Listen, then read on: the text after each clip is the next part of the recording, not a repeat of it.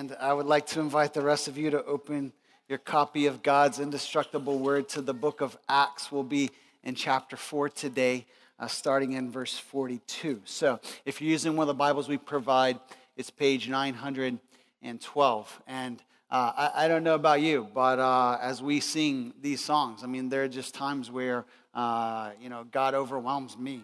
And that's not because I'm special. It just is because he's special. And these truths that we're singing are very, very special. And as we talked about last week, we saw the early church was praying for boldness.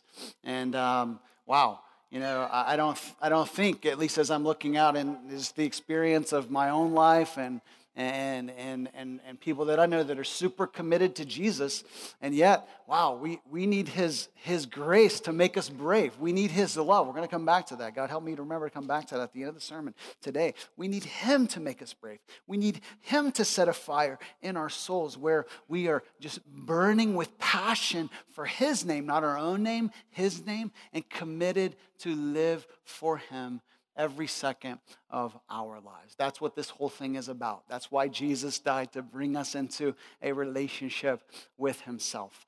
So I hope that you have discovered that. And if you haven't, I hope you'll discover that even today. Even today, God is that good. So let's pray one more time, and then we're just going to jump in, okay? God, thank you for this morning. God, thank you for these songs. Thank you for this community of faith to come and to be encouraged. Lord, that not just one person or a few people are singing praise to you, God, but that a whole community, a whole family of people are saying, hey, we're locked in on this same journey, the same mission. So, Lord, would you do what only you can do now, which is speak to us and change our hearts in the ways that you want to change them. God, encourage us where we see your grace at work. And Lord, thank you for what you have done in our church and what you continue to do. All for your name we pray through Christ. Amen. Well, for those of you that are new to Redemption Hill, I want to catch you up to speed a little bit in the journey of our church. So my family, along with two other families, the Chastain family, Pastor John gave the welcome today, and a single young lady, 7 adults, 6 kids at the time. We moved to the city of Medford, all right here in Medford, and we said, hey, we want to start a new church in this city. And just seeing the need for a greater presence of people that know Jesus or in relationship with him and really desire to help other people, no matter where they are in their spiritual journey, to understand who he is, what he's done, and why that matters for our lives. And so that was the whole intention, to help people get to know Jesus and help people to grow in their relationship with Jesus. So summer of 2010, we moved to Medford. We start meeting as just a small little, kind of Bible study, small group, what we call community groups. We were meeting, that summer and started just slowly connecting with neighbors, connecting with friends we were working with and getting to know in the city. And one group became 2 groups. And then about 3 months later, that became another group. And so it was in the spring of 2011 that we started our Sunday services.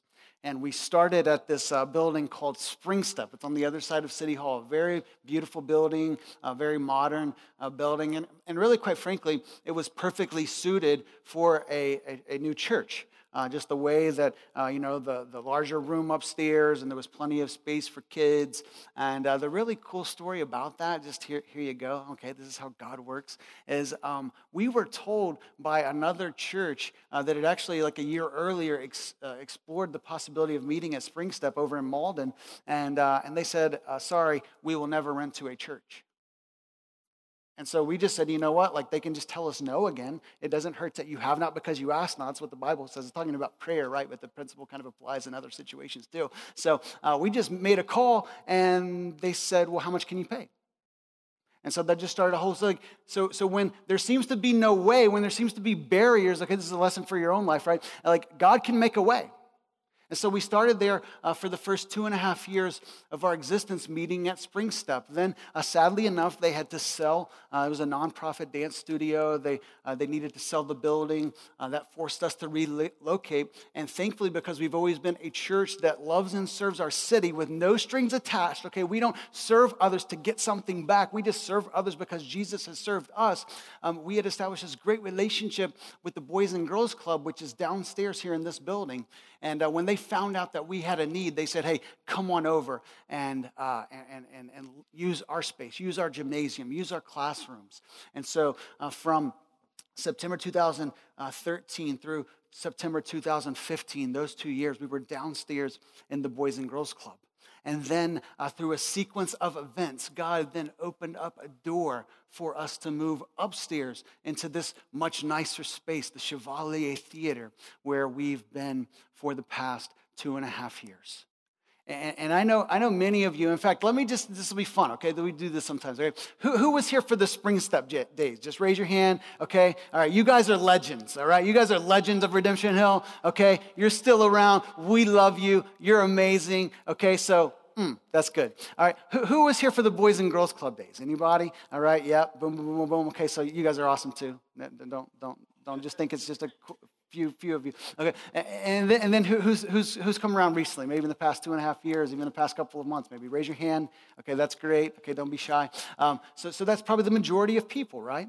And that's what we love about our church. We're always connecting with new people. We're seeing more and more people connect with Redemption Hill Church. Well, now we're on the verge. Check this out, of another move, another transition. Some of you caught this news this week in a newsletter that we sent out, but we are now, this next Sunday, okay? This next Sunday, we are transitioning to a new home, and that new home is Medford High School right here in our city, all right? So, is anybody excited about that? Come on now, that's right. That is a great thing, all right? That is a great thing, and let me tell you why, okay? This place has served us well. We're so thankful for the Chevalier. We're so thankful for the Boys and Girls Club, our longstanding partnership that's not going away, by the way. That's not going to go away. But what happened was this building is owned by the city of Medford. And historically, it has been run and operated by a city commission who not only cared for the facility, but also booked events and made things happen here. So with the city's intention, our wonderful mayor wanting to revitalize Medford Square, one of the pieces of that strategy was to breathe some life into the Chevalier Theater, right? This historic place. It's the 4th largest theater in Greater Boston. Did you know that? It's pretty significant. Right here in Medford. Right here has been our home. And so what they chose to do was to hire an outside management company to come in and start booking events here in the theater. And we love that. We applauded that because we want great things happening in our city. But we knew that a potential byproduct of that would be that they would start booking it more and more on weekends, and that could have some challenging implications for us. And so for those of you that have been around since the beginning of the year, you know that we have had 2 Sundays where we were kind of bumped because of events that were happening here on the weekends. And so we have explored different options around the city, just trying to understand what spaces might be available. And time again, the place that rose to the top of the list is Medford High School. And so that's why we met there on 2 Sundays. We had a worship night there in January. And what we discovered, and this is what I love about how God works, okay? That's kind of the impetus behind what drove this exploration and this now eventual move. But as we talked about, God makes ways when there seems to be no way, and God does things that you would never do without some help. You know what I'm saying? And so what we've discovered, we really believe as pastors, and this has really been the feedback, we've received feedback from, the members of Redemption Hill.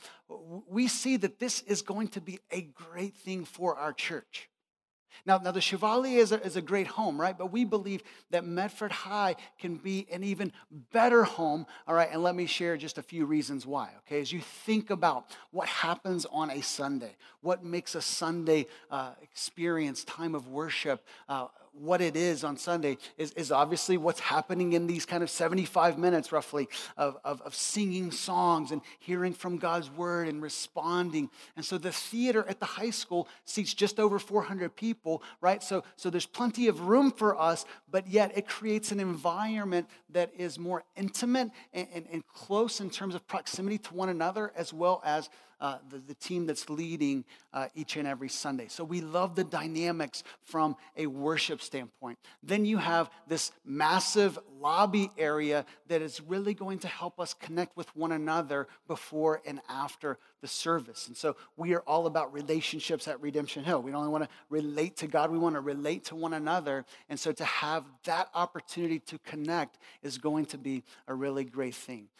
The Redemption Kids space is much more accessible. There's some great things that are in store for our Redemption Kids.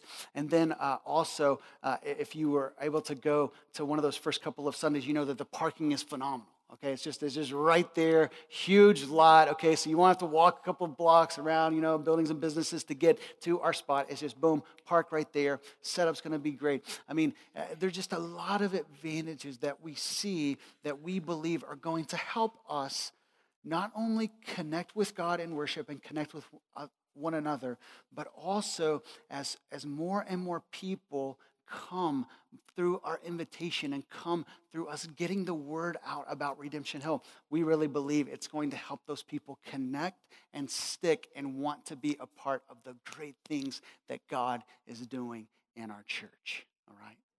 Come on. Thank you. Amen. Let's go. Let's get started. Hey, there's something to thank you, something to celebrate, something to be excited about. And so listen, we are ready. We are ready to make this a step. By the way, let me just say this, okay? We apologize that we weren't able to give more notice. It was like, hey, we sent out an email this week, and then boom, announcement, and then bang, we're going. But listen, we've been in conversation over the past couple of months. There's just been a couple of details with the city that needed to be worked out before we could get the official green light. And we want to make the move in this Easter season to be our new home and set us up for the future. So listen, let me just say this at a pastoral note level. If this move creates any kind of tension or challenge or unintended inconvenience for you, please let us know. Okay, please let us know, because we want to make sure that we can all make this transition and that we are we're stronger than ever and more united than ever as a church in making this move. All right, so let us know that. But as we think about this, listen, there are a lot of great things about the physical space that I just tried to lay out.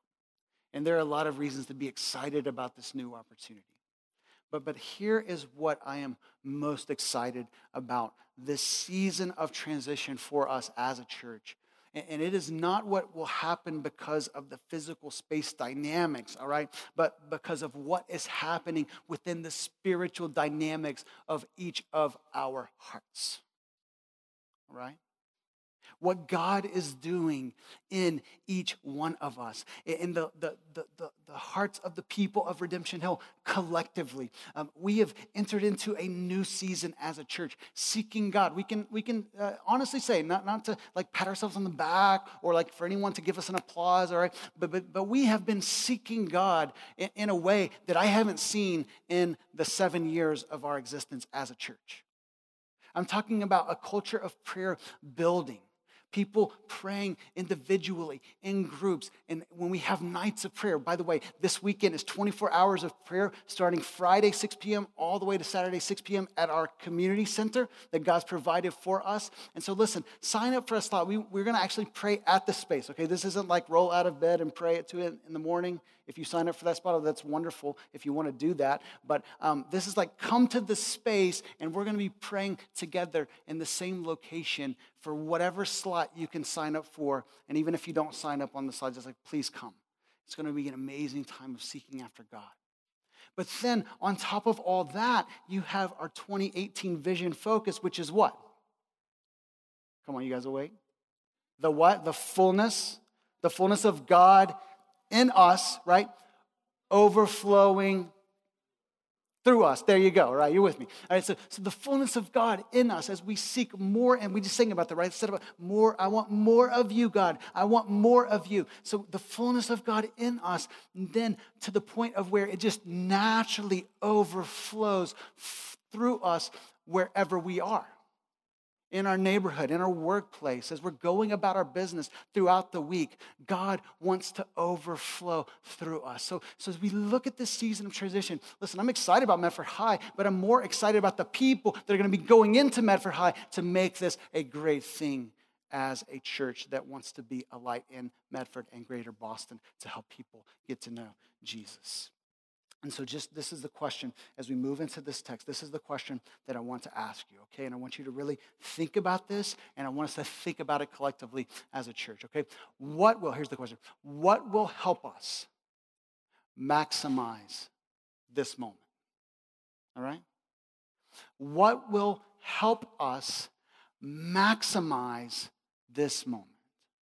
This moment of transition, this moment of a new chapter beginning in the life of our church. This season of Easter where people are more spiritually open than they are at any other time of the year.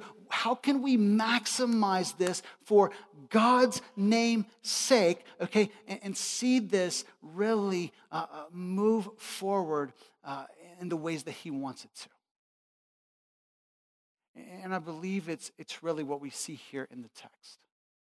A heightened sense of our commitment to Christ, saying, look, I am so committed to you, Jesus. I am so in with you. I am so whatever you say, I am all about with you, that I will withhold nothing in my relationship with you.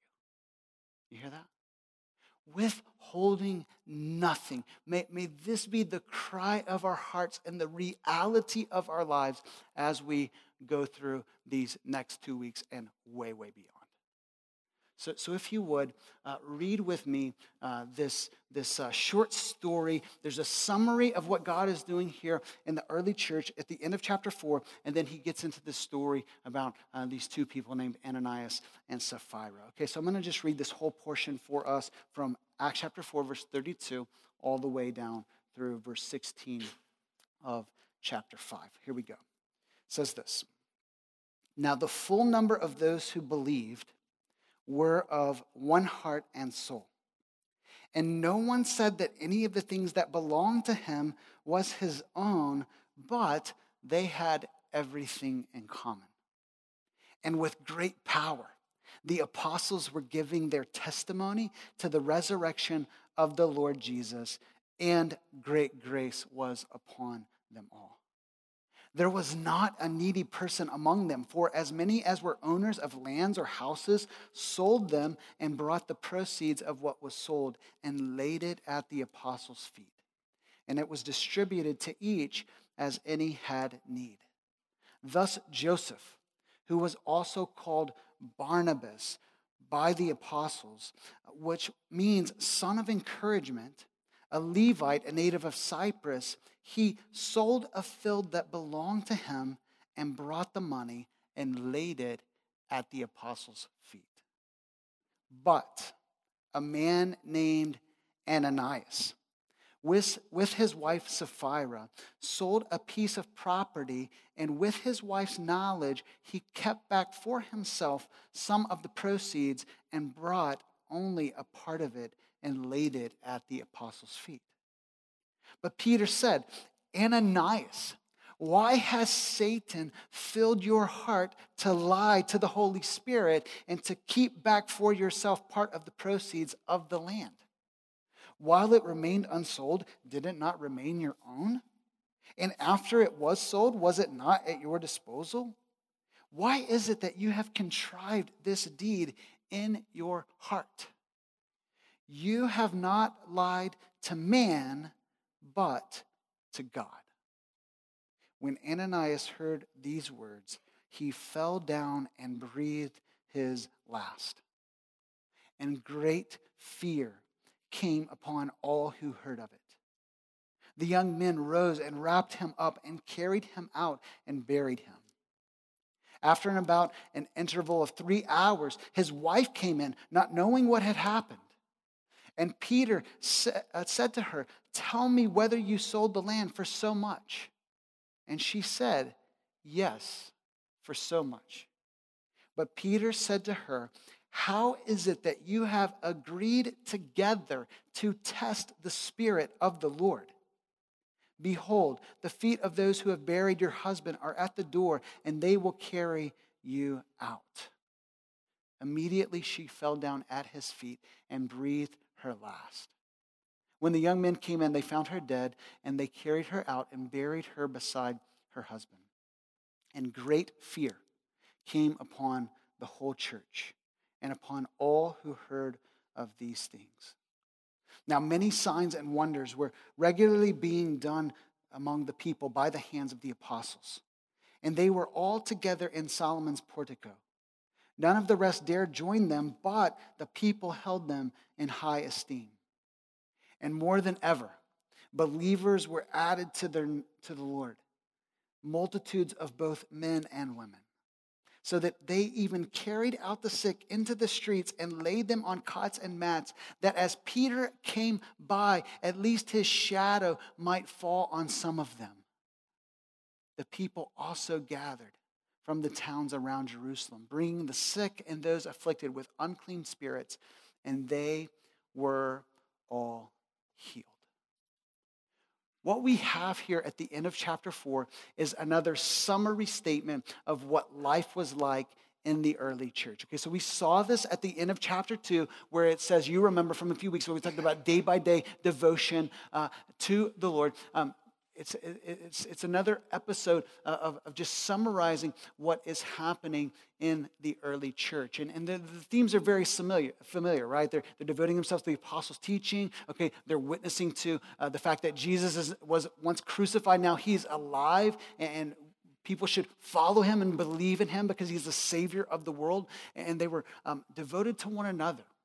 And the focus here is really on how they were devoted to one another in sharing what God entrusted them, and actually financially being generous out of their own possessions to meet the needs of those around them. And so what I want us to think about today together is, what does it look like to live a life of generosity, to display the generosity of God in our everyday lives? And the first way we are going to do that is by reflecting God's generosity by sharing our possessions, all right? By sharing our possessions. Look back at verse 32, okay? This is just going to summarizes the whole story, the aim of what the writer Luke is getting at, okay? It says, now the full number of those who believed were of one heart, okay, and soul. So they were locked in, they were united, they were about the same mission, called to the same purposes, okay, and they experienced a true unity, all right? And so we talked about this, but unity isn't just about like the absence of conflict between one another, although that's a great thing, right? But unity is about really having the same mind and the same heart, the same, we're about the same business, and we really, really care about one another, to the point that then it says, no one said that any of the things that belonged to him was his own, but they had everything in common. And so this unity of soul and heart was displaying itself in mutual generosity. All right? See, there are two fundamental attitudes when it comes to just financial possessions and wealth, money, all right? It is probably either going to be somewhere on the spectrum of what is mine, okay? Or what is mine is yours. You got that? What's mine is mine, all right? Like, get your hands off because this belongs to me. Or, no, what is mine is not simply mine, but what is mine also belongs to you. Now, how could they have this kind of mentality, this kind of attitude with one another?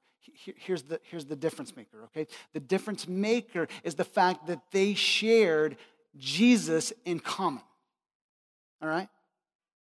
You want to what will motivate you to be generous toward someone else? Okay, the fact that Jesus has changed you, okay, and you will be generous even to a stranger who you don't know if they know Jesus or not, okay? So it's not just limited to the spiritual family of Christ, okay? But especially, we share the same spiritual blood. We share the same spiritual name as followers of Jesus. By all means, we would share what belongs to one another when the other person has needs.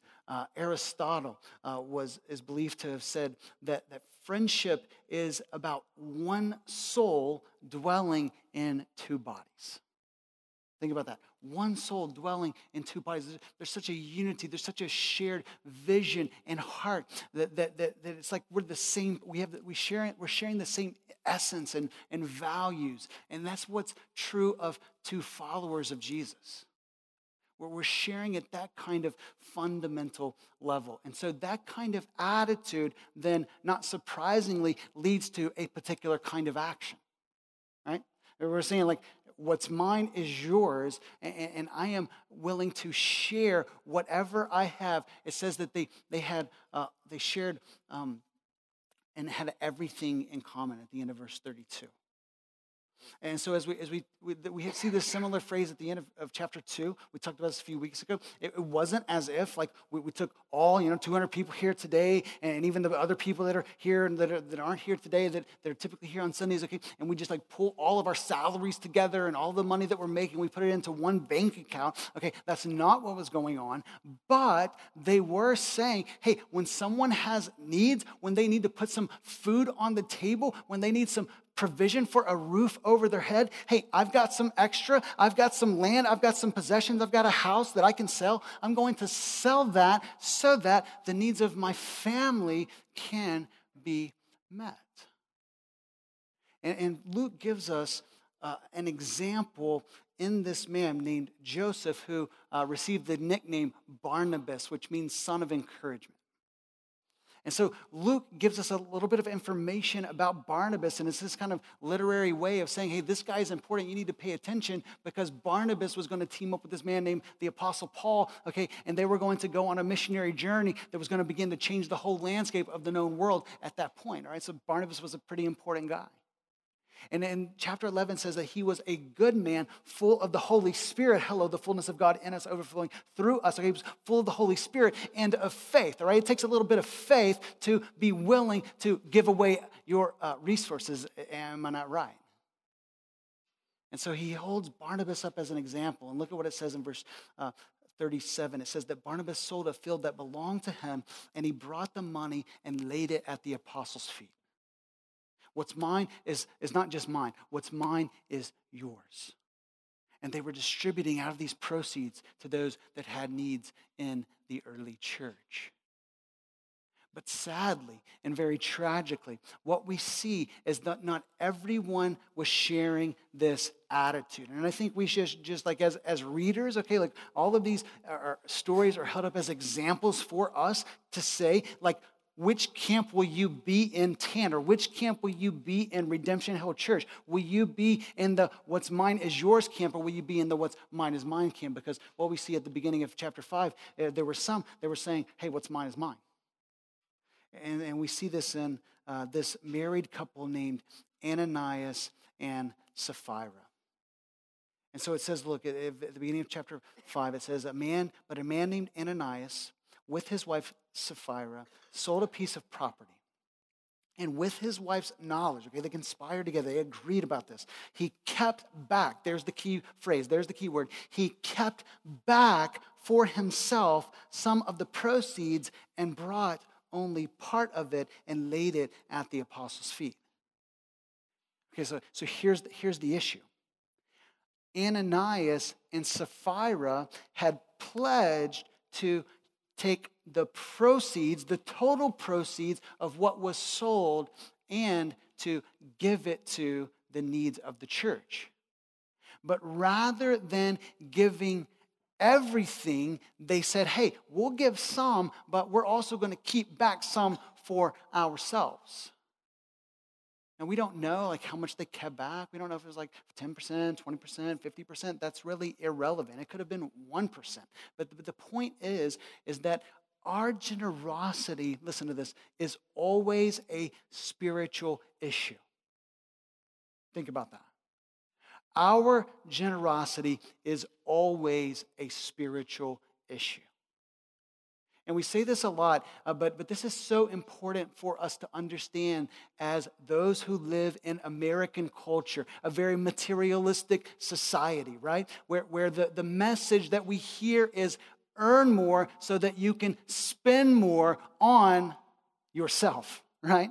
And so this is so important for us to hear because fundamentally, what's mine is a very clenched fist, posture, but what's mine is yours is a very open-handed posture. And so let me just show you how this works theologically, okay? God, guess what? He owns everything. God, like everything in this world belongs to God. Like the Psalms, they put it poetically, like the cattle on 1,000 hills is yours. It's like, oh, like God only has 1,000? No. God owns it all. The earth is the Lord's and the fullness thereof. Like it all belongs to him. Guess what? Your life, your breath, your next breath is a gift from God.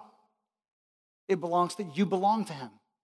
Whether you're saying, my life is mine and I don't belong to you, like guess what? You belong to him. He made you. He created you. He made you for a purpose.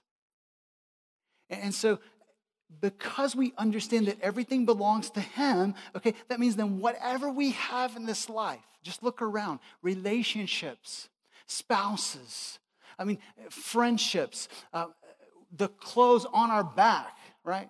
My parents got me this jacket for Christmas. I'm thankful that some of you liked it, and that's why I'm wearing it again, all right? Because my wife told me to wear it, and you told me that you liked it. But like this, sorry, I'm going off on random stuff here, but it's not so random because like everything that we have is a gift from God. It all comes from him. The strength and the ability to work and earn a paycheck, it comes from him.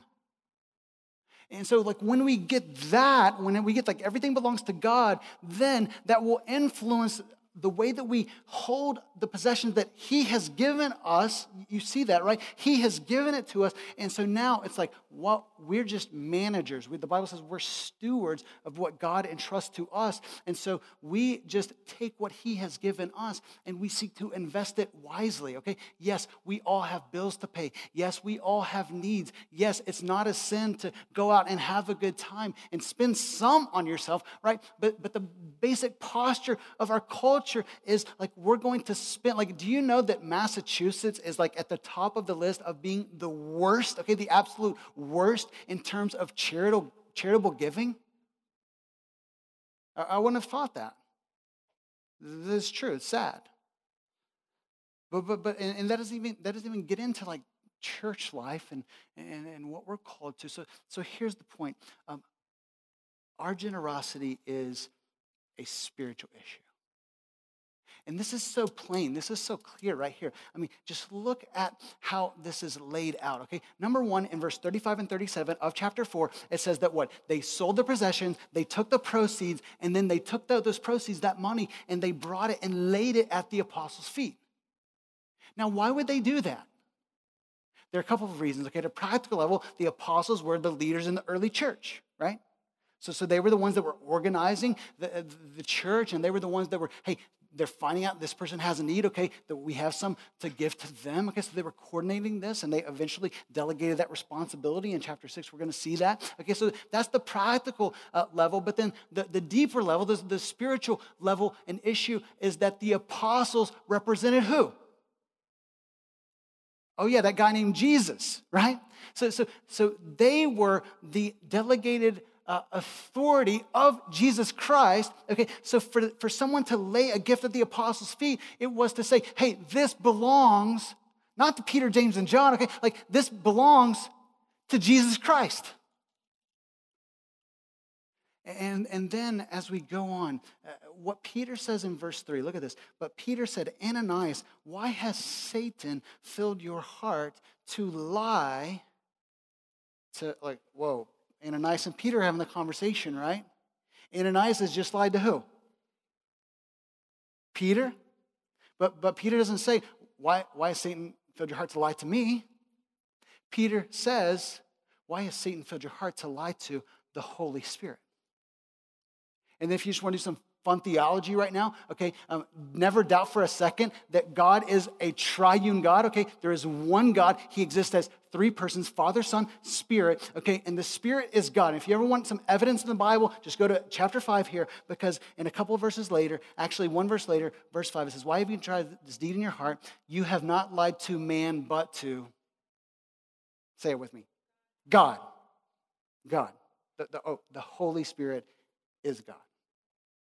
And then when he has the conversation with Sapphira, he says, why have you tested the Spirit? Okay, so all of this is to show that our generosity is first and foremost an act of devotion, not to one another, although one another benefit, right? But our generosity is first and foremost an act of devotion to God.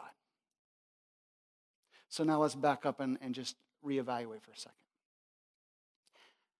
This means that if our financial generosity is an act of devotion to God, that the enemy of God is not going to like that.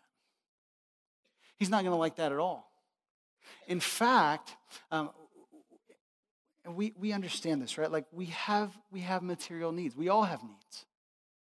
And so it's our default mode to take care of ourselves. And I'm not saying that we shouldn't take care of ourselves, that we shouldn't take care of our own family, right? Like we have 3 kids and 1 on the way. Like we're super excited about like taking care of our family and providing for their needs. But then there is this thing about surplus and excess and having more than we need. And so it's out of those needs and sometimes even to sacrifice when we can't even meet our own needs to meet someone else's needs that we then give to help someone else. And so that drives Satan crazy, and he wants to, listen to this, he wants to tempt us in the area of money and financial provision. All right? He wants to tempt you. He wants to make you stumble. He wants for you to say, like, no, I worked hard for this. I earned this, like it belongs to me. What's mine is mine. I'm going to spend my money on what I want to spend it on. Or he tempts us to worry and to not trust God, but to like how just consume with how am I going to pay this bill and how am I going to have enough and are my kids going to be able to experience these things in life and so Satan is at work to tempt us. And again, this just teaches us that generosity is a spiritual issue. And so here's just the simple encouragement. We all, and this including me, we all can and probably at some level should take a step forward in how we withhold nothing but actually display God's generosity by meeting needs around us. And we do that in 2 primary ways. I think number 1, we give to the needs of Redemption Hill Church. God is on a mission. The church is the front line of his mission. And so that's why we give weekly and we collect our funds together to see the mission of Redemption Hill carried forward so that we can grow in Christ and more people can know about Christ. But it's not just that, okay? It's that, and when we see needs, and I love how this happens primarily in our community groups, we find out about maybe a hardship or a time of need, and we all have these times of need where we step up and we take of our resources and we share for the benefit of one another. So we display God's generosity through sharing of our possessions. And just real quick, let me say this. I know like we're reading this, and maybe if this is the first time you've heard this story, or even if it's the 100th time, you're reading through the book of Acts and everything is going great, okay, and they're like making Jesus known, but then it's like God takes out 2 people. whoa. Like, does that not seem a little harsh, God? Like, I thought you were nicer than that. Like, and so what's happening here? I think a few things. Number one, God takes the unity of the church and the purity of the church with great seriousness. God takes his holiness, his holiness and our sin with great seriousness. And he wants us to do the same. He wants us to do the same. So really, like the injustice is not on God's part, okay, because our sin is destructive and our sin leads to death. The timetable was very short in this instance, but it is a reminder and an example that sin always leads to death. Sin always leads to judgment. And then this early stage in the church, as it's growing and flourishing, God wanted to keep their attention on him to say, look, walk in my ways, stay the course, be faithful and devoted to me in everything that you do, even how you share and be generous to one another. And so we display God's generosity through our sharing of our possessions. And then finally, listen, we reflect God's generosity by sharing Christ in word and deed. Look at verses 12 through 16 again. And what it says here is that many signs and wonders were being done among the people by the hands of the apostles. And as they were together, it says in verse 14, more than ever believers were added to the Lord, multitudes of both men and women. And so what we have here, what we see in the book of Acts consistently, what we saw in the life of Christ, what he began to do in the Gospel of Luke, okay, is that there was always this wedding or this synthesis of both the message of Jesus, our words, and how we live our lives, the good deeds of Jesus and the good deeds that we do for Jesus. All right, so we never stop serving others and caring for others and displaying the love of God through our everyday actions, okay? But those everyday actions should be accompanied by an actual verbal witness that is saying, hey, I live this way because of what God has done in me. And so I love just as we enter into this season, we're in the Lent season leading up to Easter. Listen, we know that people are more spiritually open this time of the year, generally speaking, than any other time of the year. And so there are opportunities abound for us to care for those around us by reaching out with the love of Christ. Listen to this, okay? I received an email in January 30th. And here's the subject line. You're going to appreciate this. Actually, you might hate it. Is this you, Tanner? Question mark. Okay, so this is how they got me, right? Because I'm like, try to be a good-hearted person. I'm a pastor. Maybe I met this person 2 years ago. Like maybe they're trying to get in touch with me, you know? So I click on the email. I open it up, and this is what it says. Hey, Tanner, I'm not sure if you read my email yesterday. I didn't, all right? But in case you haven't, until midnight on Thursday, I'm offering new members the entire 24 to double process for 15 days, all for just $7. Here's the catch. All right, you ready for this? You may not believe this, but this is really an email. This is really representing an organization I won't name. Double your church in 24 months with this deal.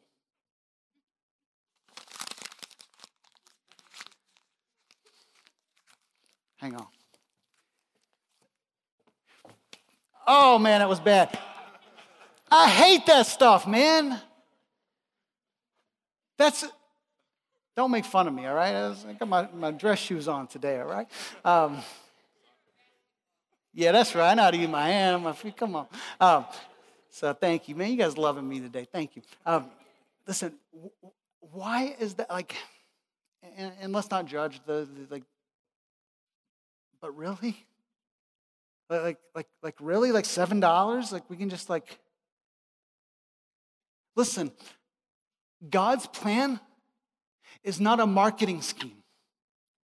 God's plan is not a few methodological, dare we say, maybe even like tricks, okay? God's plan is his people. We are his plan. The mission is in our hands. And so you know why the Lord was adding to their number day by day. Multitudes were believing in Jesus because the actual people of God were loving like Jesus loved them, and they were sharing the news about Jesus, and more people were believing in Jesus. And so the encouragement for us during this season is to take this news that we have received and generously give it to the people in our lives, our friends, our neighbors, our coworkers, to say, listen, why don't you come with me next Sunday, Palm Sunday? Why don't you come with me Easter Sunday? I mean, just some simple encouragements. Look, we've given you invite cards. Everyone should have 3 for our Easter service. You can take 30, you can take 300 on your way out. You can give it to your whole neighborhood, all right? Like, do whatever you want to do. Do what God is leading you to do. But the message today is, look, withhold nothing. Withhold nothing. You may want to use a Facebook event. You may want to just make the invite even more personal by making it more meaningful and compelling based on your relationship with that person. You might even want to get creative. What I plan to do is just make a simple video of me inviting my friends and then tagging on just a personal message with that to say, hey, I've been thinking about you leading up to Easter. I've been praying for you. I would love for you to come and join us on April 1st at Medford High School. So here's the encouragement. Listen, no matter how God is leading you to meet the needs of those around you through financial generosity, no matter how he is leading you to reach out and to care for those around you that he's strategically placed in your life to love and to care for, listen, what God wants us to do is to take the next step in saying we will withhold nothing in our devotion to you, Jesus, in our devotion to your people known as the church, and in devotion to your mission.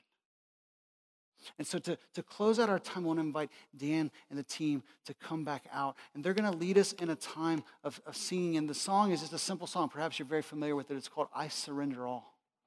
Just to say, God, we surrender our lives to you. Whatever you're calling us to, our lives are in your hands. And so I want to just invite you to pray with me, and then let's stand and let's sing this song as a prayer to God to say, God, help me to withhold nothing from you as we move forward in this journey as a church in the city God has placed us in. God, thank you so much for how you instruct us from your word, or through very positive examples, through some even negative examples of people that did keep back what you had entrusted to them. God, may that not be us. May you set a fire in our souls to such a degree that we are experiencing the boldness of the Holy Spirit overflowing through us to love the actual people around us with the love of Christ, motivated by the gospel and what he has done for us. So, Lord, our lives are in your hands. Today we say we surrender to you once again, that you might do whatever you want to do. And as we pray in the name of Jesus.